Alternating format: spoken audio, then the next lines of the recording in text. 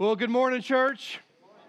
Glad you're here this morning. In fact, if you're new, I just want to let you know, my name is Doug, and I'm the East Campus pastor, and we're delighted that you were here. Last week, we wrapped up a series called Prayer Unleashed, and I just want to remind you of that because we do have a prayer request board over here. We're going to keep that up through the end of the year. If you've got prayer requests, please put them on there, and as God answers those prayers, let's move them to the answered prayer board over there. And then also I want to remind you, a couple of weeks ago, we were able to grab a card, and maybe you grab a card of somebody in our church and say, hey, I'm praying for this family, like for me, I'm praying for the Ward family. Please continue to pray for them. It's not just for the series.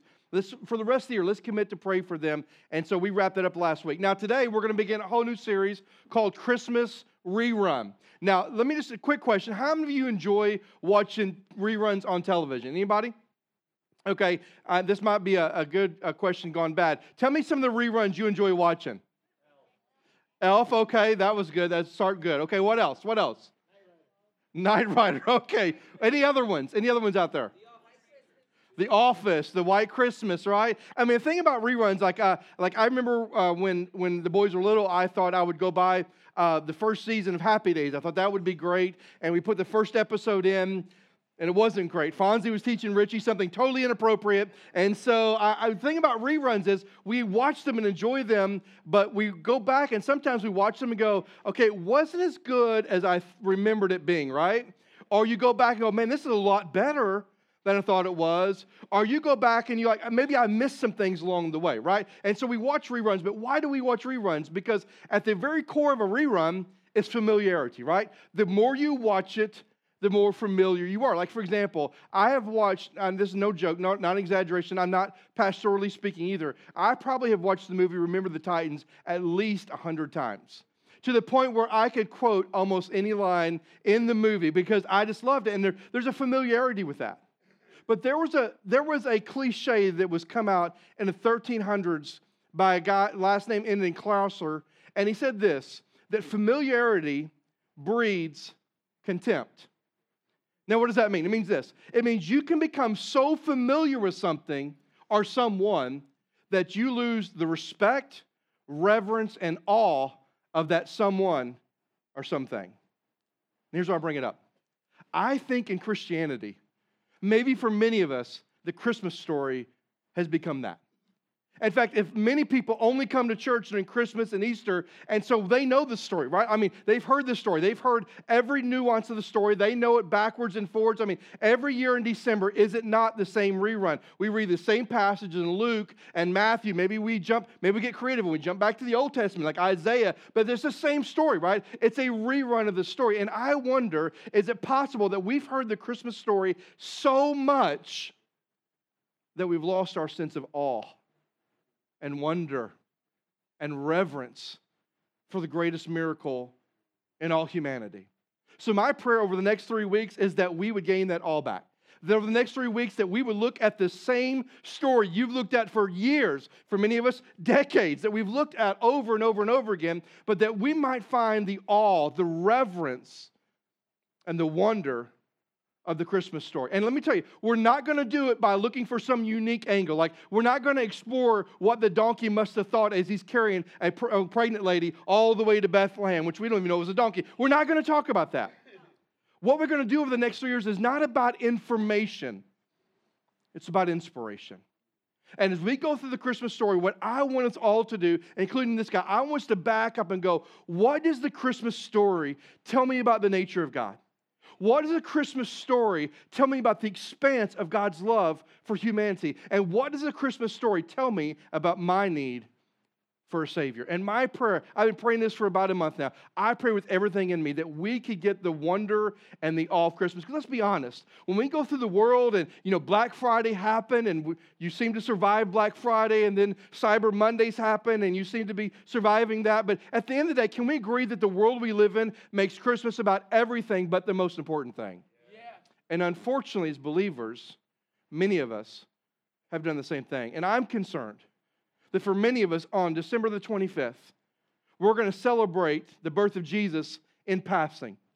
It's going to be an overtone of the day, but not the most important part of the day. And so I want to bring that wonder and awe back. So we're going to look at the Christmas story, and hopefully as we read the story, we will once again find the awe and the wonder of the birth of Christ. So if you stand with me, let's read. We're going to be in Luke's gospel this morning, Luke chapter 1. It's a little bit lengthy, so if you have to sit down, that's fine. But I want to read starting in verse 26. This is what the word of the Lord says. In the 6th month, the angel Gabriel was sent from God to a city of Galilee named Nazareth, to a virgin betrothed to a man whose name was Joseph of the house of David. And the virgin's name was Mary. And he came to her and he said, "Greetings, O favored one, the Lord is with you." But she was greatly troubled at the saying and tried to discern what sort of greeting this might be. And the angel said to her, "Do not be afraid, Mary, for you have found favor with God. And behold, you will receive in a womb and bear a son, and you shall call his name Jesus. And he will be great, and he will be called the Son of the Most High. And the Lord will give to him the throne of his father David, and he will reign over the house of Jacob forever, and his kingdom there will be no end." And Mary said to the angel, "But how will this be, since I am a virgin?" And the angel answered, "The Holy Spirit will come upon you, and the power of the Most High will overshadow you, and therefore the child will be born, and he will be called Holy and the Son of God. And behold, your relative Elizabeth in her old age has conceived a son, and in this 6th month she will be called barren, for nothing will be impossible with God." And Mary said, listen to this, "Behold," what? Say it with me. "I am a servant of the Lord, and let it be according to your word." And the angel departed from her. Let's pray. God, we love you. I thank you for today. I thank you that we have the chance to jump into the narrative of the Christmas story, God. But I pray with everything in me that as we go through this, that we would stray from it being informative, but it might become inspirational to us. God, this is the greatest birth announcement in the history of humanity. It deserves our wonder. It deserves our awe. It deserves our reverence. God, if there had been no birth of your Son, there could never have been a cross or resurrection, which means there never would have been salvation. So God, would you inspire us this morning? May we catch a glimpse of your nature this morning. May we catch a glimpse of how much you love us. God, may we catch a glimpse of our need for a Savior. For it's in your precious and holy Son's name we pray. Amen. You may be seated. Now, as we look at the story, there are a few things that I want to highlight, and then I want to go back to the passage. The first thing I want us to see is this, that when you look at the story, the very first thing we need to notice is that God speaks. Look at me in verse 26 again. It says, "In the 6th month, the angel Gabriel was sent from God to the city of Galilee named Nazareth, to a virgin betrothed to a man whose name was Joseph." So God sent Gabriel to speak to Mary. Now, the reason I want to point this out, that God speaks here, is because I want you to think about it for a moment. And you may not know this, but it's important to know this. It's one of those things that's important to the Christian faith. That God speaks to Mary is a really big deal. Here's why. Because Amos, in the Old Testament, a prophet named Amos, made a prophecy. The prophecy was this, that there's going to be a famine coming, and a famine not of food, not of water, but of my Spirit, says the Lord. And from the time Malachi ends till we have the New Testament is a 400-year period, and God said nothing in 400 years. 400 years, God stayed silent. Now think about that. 400 years. So if you're Mary, your parents never heard the voice of God. Your grandparents didn't. Your great-grandparents, your great-great-grandparents, your great-great-great-great-grandparents. I mean, you've got generations that have not, now they knew the stories, but you've got generations that have never heard God intervene and step into history with his prophets or his own voice. 400 years. Now question, if you're the Jewish people of the day, do you think maybe God has abandoned you? You think maybe God has walked away from you? Because you know your story. You know your history. You know that your nation that now went from Israel to now the Jewish nation. They are one, in case you didn't know that. They are one. You know the story of your ancestors. You know how they would live for God, love God, rebel against God, and then God would discipline them, and then God would restore them, but then it would continue to rebel. You know your story. So it's possible after 400 years you're thinking, God is done with us. But then God speaks. And he doesn't just speak once. He speaks twice in the course of 6 months. He speaks first to Zechariah about he's going to have a son who's going to prepare the way for the Lord. And now he speaks to Mary. And he's about to give Mary some news. Now listen to this. When God speaks, what is his words? See, it's not words of judgment.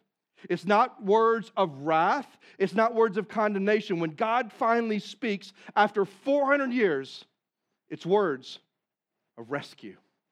Right? I mean, in a minute, we're going to see this great announcement, and we know the story. We know that eventually the angels appear to the shepherds, and they say, we bring you good news of great joy that's for all people, right? We know what's coming. We know what's coming down the pike, but think about it. The first words that God speaks to humanity after 400 years, the second time, he speaks to Mary, and he gives her words of rescue. Listen, I know where you've been, but I've got something working.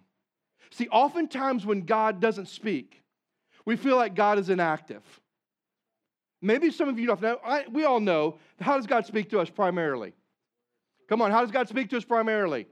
Through his word, right? This is the very breath of God.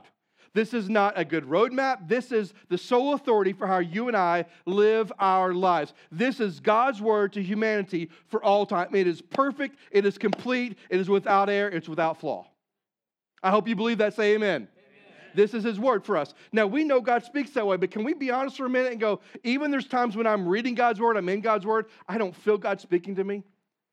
I don't feel like God's giving me clarity. And maybe you've gone through long droughts in your life where you've been reading the word, you've been praying, but you haven't felt God. You haven't sensed God. You've not got clarity from God. And maybe we felt like maybe Mary could have felt. God's done with me. But I want you to hear me say something this morning. Just because God is silent doesn't mean he's not working. Do you hear that? Just because he's silent doesn't mean he's not working. Because in 400 years, even though God may have not spoken through a prophet, and that 400-year period, God was orchestrating. God was preparing. That way, Paul was able to tell us that at just the right moment, Christ entered into the world. God was orchestrating all the pieces of the puzzle, getting everything the way he wanted, so at the right moment, Jesus could come. So if God is being silent in your life, listen, he's up to something. He's up to something. He's not written you off. He's not done with you. He hasn't marginalized you. He's up to something. So the thing that we look at the story is, what blows me away is after 400 years, God, now it's time for me to speak. And he does. And he speaks words of rescue. And I want you to know this morning, I believe God still speaks. I believe he still speaks, yes, through his word, but I believe he still speaks to us. So first I want you to notice is that God speaks. The second thing I want you to notice is, and probably what we're most familiar with, is how God interrupts. Look at me in verse 26 again. It says this: in the 6th month, the angel of Gabriel was sent from God to the city of Galilee named Nazareth, to a virgin betrothed to a man whose name was Joseph, of the house of David, and the virgin's name was Mary. And he came to her and said, "Greetings, O favored one, the Lord is with you." Now, I want you to know, second of all, yes, God speaks, which is incredible. Listen, we could spend a whole message on that, the power of God's voice. But secondly, I want you to know that God interrupts. And whose life did he interrupt? Well, we find out he interrupted the life of Mary, who was a virgin. Now, that phrase just basically means someone who is single and they're pure. They've had no sexual relationship at all. They are virgins. They are pure. They were single, and that's who he addresses, is Mary. Now, just a quick question. Would that have been uncommon in that world back then for them to be virgins at the age that Mary was at? No. I mean, you think about it. She was 12 or 13 years old. That would have been common that most 12 or 13-year-old girls would have fit that same category. But here's Mary, high moral character, who's followed the way that she was told to follow, and she is a virgin. She's not been with a man. She's pure. She's single. And he calls her. He says he interrupts the life of a virgin, and he says that she was betrothed. That word betrothed just means she was engaged. Now, not American engagements, all right? So don't think of it that way. But betrothal in this period was actually a legal and binding contract. Moms and dads would prearrange the marriages, which I kind of think we ought to go back to that, but moms and dads would prearrange, I'm just kidding, the marriages, and it was legally binding. The only way you could get out of a betrothal was death or by divorce. That was it. And it was common that girls 12 to 13 years old who had been pure, who had been virgins, that then they would be betrothed. They would have at least a year waiting period of betrothal, and then they would all come back together and they would have a wedding feast. And at that wedding feast, while the waiting period was going on, the husband was off building a place for them to live. Now, I failed at this because I can't build anything. So they would go off and they would build a place for them to live. And then at the end, they would come back together. There would be 7 days of a wedding feast. Can you imagine being the parents of the bride paying for that bad boy? 7 days of a wedding feast. They would get married, and then they were off to the honeymoon to consummate the marriage and begin their life together. That's how betrothal worked. Now, let me give you a quick sidebar because I love this stuff. That's a beautiful imagery of John chapter 14. You know when Jesus says, if I go to prepare a place for you, I will come again, that where I am, you may be also? That's marriage terminology. That's Jesus who is our groom, and we belong to him. That's him saying, while you're waiting to come to meet me, I'm building a place for you. Isn't that kind of cool? That Jesus uses marriage terminology for us? And so this whole idea of betrothal basically meant this. Mary was spoken for. She had a plan, a dream, a desire, a future that was predetermined for her. She was spoken for. In other words, she was living the same rerun of every other Jewish girl that was 12 and 13 years old. The same story of every other Jewish girl who was single and pure, their parents had betrothed them. She was running the same story. So she was living in a story of familiarity. This is what every other Jewish girl went through. And yet it's her that God interrupts her story. And he interrupts her story with this. He says, the angel Gabriel said, "Greetings, O favored one." Now, just real quick, this is important for us. He called Mary a favored one. Now, let me say this to you. Mary was living in Nazareth. And in the New Testament, there's one of the guys that comes along and tells Thomas, there's nothing good that came from Nazareth, right? And we know Jesus was from Nazareth, and so Mary's living in Nazareth. And you would not typically hear high-quality speech towards someone in Nazareth. Why? Because Nazareth was an obscure place. There was nothing special about Nazareth. It was a marginalized city. It was about 75 to 100 miles north of Jerusalem. In fact, the trade routes, when it would get close to Nazareth, would go around Nazareth because there was nothing good in Nazareth. And yet God decides to send his angel Gabriel to show up to a virgin in Nazareth and said, "Oh, favored one." Now, this word favored does not mean that you're positioned above everybody else. It doesn't mean that. The idea of favor means grace and blessing. In fact, if you were to look up the biblical definition of grace, it would be this: God's undeserved favor. That's what grace is. So it's God's undeserved love. And so when this angel shows up and says, "Oh, favored one," what he's saying is, "Oh, loved one," who God is about to bless. God is about to bless you in a way that you would never expect. And we'd all say, no doubt about that one, right? God loves you, and he's going to bless you. And then he says, "And the Lord is with you." Now, I was going to pass through this, and then Cameron and I were talking this week, and he made a point that I never thought of. He said, when you look at the Old Testament, every time God told someone the angel said, "The Lord is with you," it was always on the front end of God doing what was incredible in their life. And once again, God said, "Mary, I love you. My grace is upon you, and I'm about to bless your socks off. But I want you to know what you're about to go through. I'm with you. I'm with you." See, I love that because it's a reminder that anytime God calls us out, anytime God says, "I want you to do something, I have big plans for you, I want to bless you, I want to do something that's going to totally interrupt your life, but I'm going to be with you. I'm not asking you to do this thing alone." In fact, isn't that how Jesus ended his last message to his disciples before he left the world? "Go and make disciples, teaching them everything I've taught you, and command you, baptizing them in the Father, the Son, and Holy Spirit. And lo, I am with you always until the end of the age." And so here comes God interrupting the life of Mary with the angel Gabriel, this virgin who has no credentials. There's nothing about her that's any more special than any other Jewish girl. Nothing. And God shows her and says, "Hey, Mary, I love you, and I'm going to bless you. And as you walk this journey, just know this: I'm going to be here with you." Now, I wonder sometimes, as we look at this story, I think some of us are at where Mary's at. I think maybe some of us in our life, we're at a place of familiarity.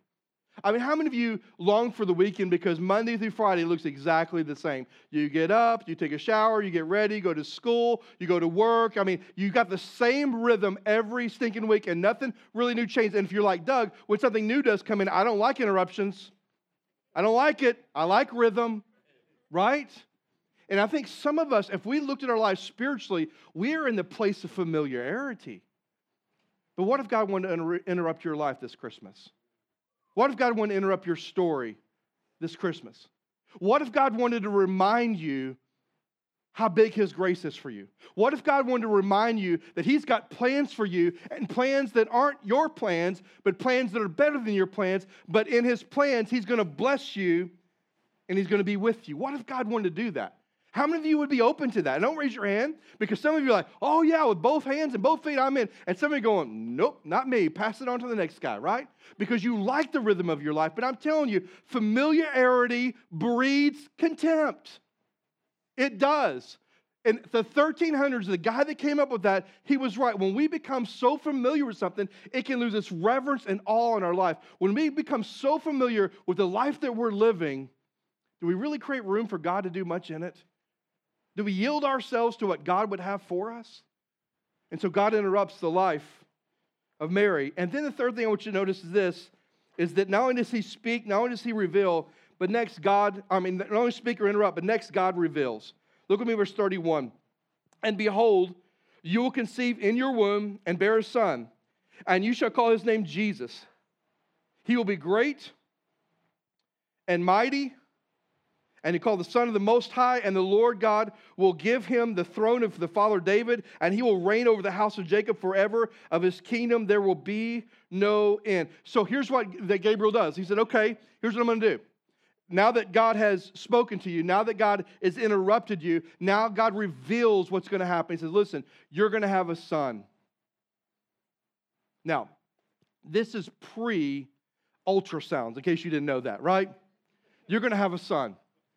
So if you're Mary at that point, on one hand, maybe you're elated that you now know I'm going to have a son, but on the other hand, you might be bothered because I'm still what? What am I? I'm a virgin, right? So I got questions. But then the angel doesn't stop there. He says, listen, you're going to have a son. And oh, by the way, Mary, it's going to be the Son of God. Think about that.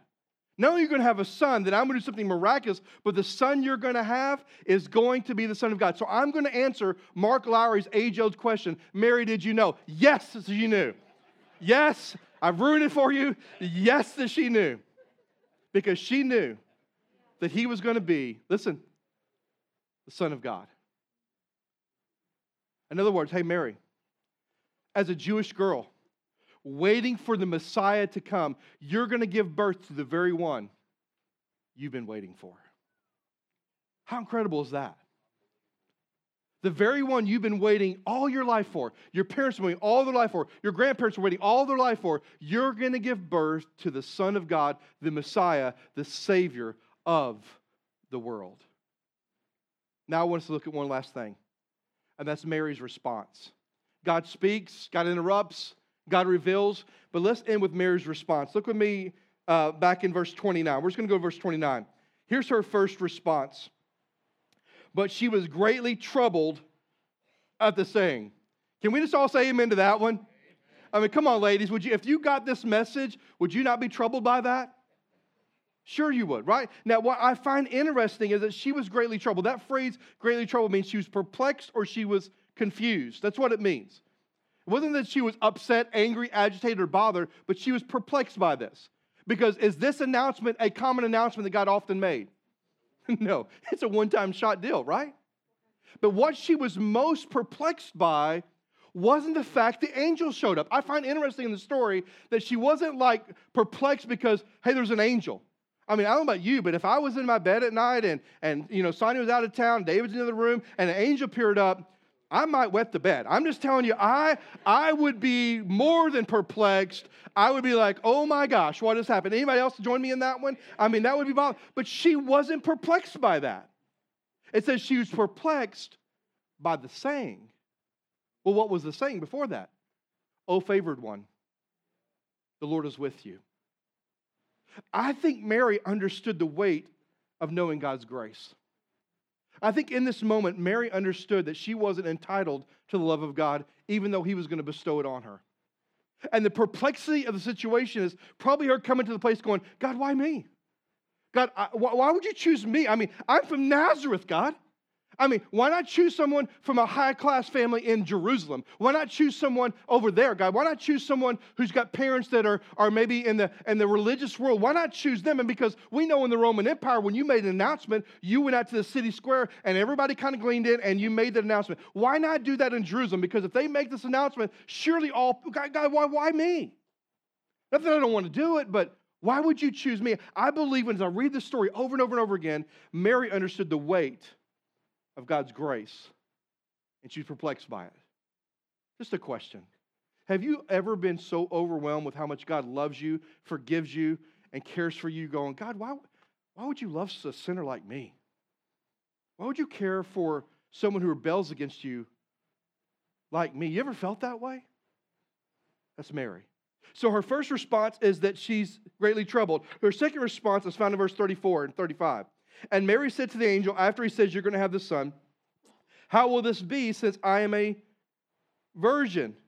And the angel answered her, the Holy Spirit will come upon you, and he will, the power of the Most High will overshadow you, and therefore the child will be born, and he will be called Holy, the Son of God. What does Mary do? After she kind of is perplexed by why me, then the angel goes on to tell her, you're going to have a son. And she goes, how's this going to be? I'm hearing you. But I understand the biology of it, and I'm not sure how this is going to happen. And so he tells her. See, Mary seeks clarity on what God has done for him. Listen, when God moves us, there's nothing wrong with seeking clarity. God, would you give me greater understanding? God, would you give me greater wisdom? Give me greater clarity, God. And she's seeking clarity. And so the angel tells her, says, this is exactly what's going to happen. The power of the Most High God, the Holy Spirit is going to come. He's going to overshadow you, and you're going to give us birth to a son. And then he says something powerful to her. Look what he says. He says that he will be a holy child.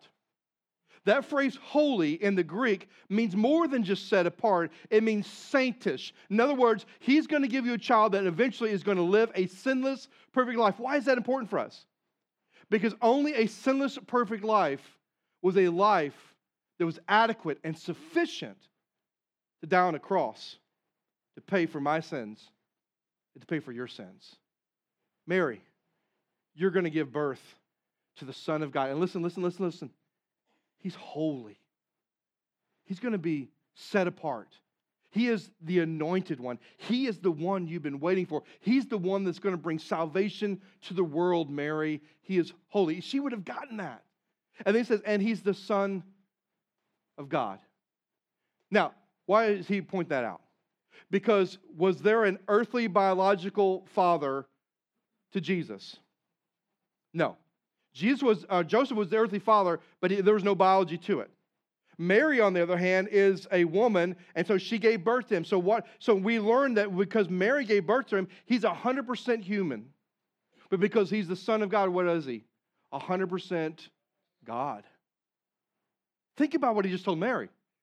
You're going to give birth to the perfect child who is God in the flesh.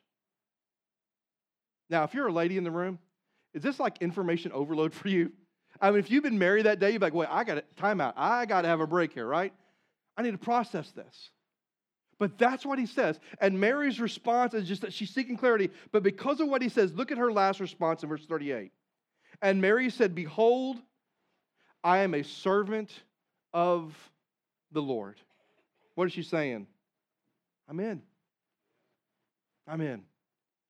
I don't know why you loved me. I don't know why you chose me. I didn't know how all this was going to happen. But I love you, Lord. And whatever you call me to, I'm in. Now, you and I, at least I would have paused and go, okay, what's the ramifications of this? In Jewish culture, she could have been stoned to death. Pregnant, and not Joseph's, she could have been stoned to death. She would have been ostracized by family members. She would have been outcast, marginalized. But anywhere do you see Mary pausing and wondering, okay, how's this going to impact me? Do you ever see that in the story? No. She just asked for clarity. And her last response is, I am the servant of the Lord. I'm in. So God speaks. God interrupts. God reveals. And then we see how Mary responds. And my question is, do we respond like Mary when God calls us to do something? Or do we have a lot of conditions to our response?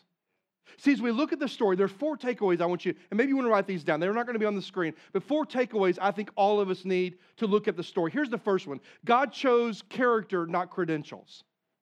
When God chose Mary, He chose a woman of character, not someone who had all the credentials in the world. She wasn't a daughter of a member of the Sanhedrin. She wasn't a daughter of a wealthy person from Jerusalem. When God chose Mary, He chose a woman of character, not someone who had credentials. And you need to understand this morning, and we need to understand this morning, as God calls us out, He's looking for men and women of character. It doesn't matter what your resume is.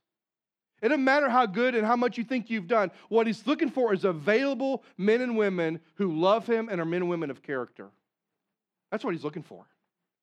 And we look at the story, we see that we also see, second takeaway, is that God's interruptions often lead to God's greatest blessings. You think in hindsight that Mary goes, this is the greatest blessing I will ever have in my life? Come on, do you think so? Come on. You're acting like you're asleep this morning, church. Do you feel like Mary thought that way? That this is the greatest blessing I've ever had in my life? Yes. The greatest blessing ever. But it came with an interruption. I'm just telling you, I believe sometimes God interrupts our lives, but those interruptions can be some of His greatest blessings in our life. Let me remind you of a third thing. Take away. God is still the God of the impossible. We said it last week. We talked about it last week with the story of Elijah. And I want us all to be reminded that we serve a God who does the impossible. I know we don't understand it. I know we think it's not potential. It's not possible. But we serve a God that does the impossible. What God did with Mary doesn't make any sense when it comes to science. But did it happen? It did. Last takeaway. Whatever God calls you to, He will get you through. Whatever He calls you to, He will be with you and He will get you through it. Whatever it is. So this morning, as we close, my prayer is that we would let the story of Mary, what we've read this morning, let it inspire us.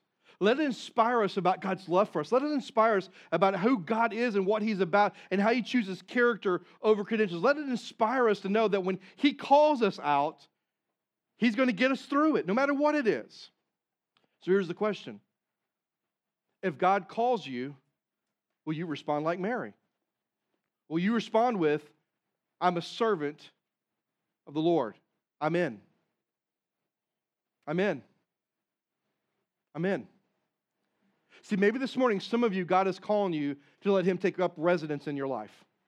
You don't know Jesus, your personal Lord and Savior, and you've been feeling this pull, and you've been feeling this tug, and you now know this morning that maybe what wants to happen is God is calling you to let Him in and to take up residence in your life by surrendering your life to Him as the Lord and Savior. Are you going to say, yes, I will, or are you going to say, no, I'm not so sure about that?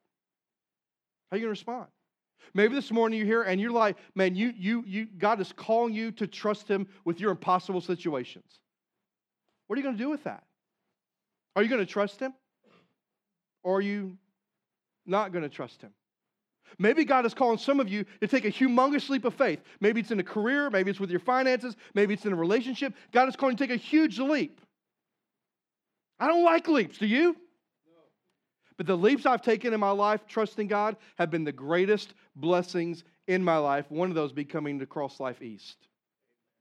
The largest leap I've taken in my life, and probably one of the greatest blessings in my life to date of my young 49 years. I'm just saying, how are we going to respond? If He's asking you to leap, are you going to leap? If He's asking you to trust Him, you're going to trust Him? If He's asking you to receive Him, will you do that? How the Lord is moving your heart today, would you respond like Mary? I am a servant of the Lord. Let's stand together and pray. God, I love You. I thank You for this morning, Lord. I thank You for the time that we've had together, Lord. I thank You for Your word. I think as we look at the story of Christmas, we can be reminded of the beauty of the story. God, let what we've read this morning inspire us. Inspire us that You are God that still speaks. You waited 400 years. But you weren't inactive in those 400 years. You were working. And God, the same thing's true for us. God, let us be inspired of how you interrupted Mary's life. You chose a woman of character over credentials. And you interrupted her life and you bestowed grace upon her. You gave her blessing, Lord. And you promised that you're going to be with her. God, may we be reminded of that. That if we want to be used by you, it's not about building our resume. It's about being a man or woman of character. And then God, Mary's response. I pray it can be like her. I pray that even when things perplex me in life or I'm confused, that instead of just doubting it, God, because her question wasn't a question of doubt, it was actually a question of faith. She was perplexed, Lord, but she sought clarity. And her final response was, I'm in. Yes. And God, I believe this morning maybe somebody's being called to receive you as Savior. God, I pray that if you are moving in their heart this morning, that they would simply just acknowledge that they are a sinner. They believe that you, Jesus, died on the cross for their sin. And that they would say yes to you. Yes to you coming into the life. And yes to surrendering their life to you. To being their boss and master. God, I pray for those that you're working on that need to say yes to taking a leap of faith. You've called them to it. Maybe it's a career change. Maybe it's a financial issue. Maybe it's a relationship issue. I don't know what it is. But God, you've called them. And will they have the faith to jump and say yes? God, you've called some of us today to trust you with what we view as impossible. Maybe it's our marriage. Maybe it's a relationship. Maybe it's our workplace. Whatever it is, we look at it and say it's an impossibility for this to honor God or to be used by God. And God, you've called us to trust you with that. So Lord, would you speak to our hearts this morning and we be faithful to respond to you. For it's in your precious and your holy Son's name we pray. Amen. Now this morning, I don't know what God has put on your heart. I don't know what you need to pray for, but this altar is open. If you need people like, hey, I just need somebody to pray with me. Kelly and Jason right over there and Pat and Willie are right over there beyond the curtains. They would love to pull you aside and just pray with you. Like I said, this altar is open. But the question is, however God is calling you this morning, how will you respond? Like Mary or not? I pray that we'll respond according to the way the Lord is leading. So as we worship, make your response to the Lord.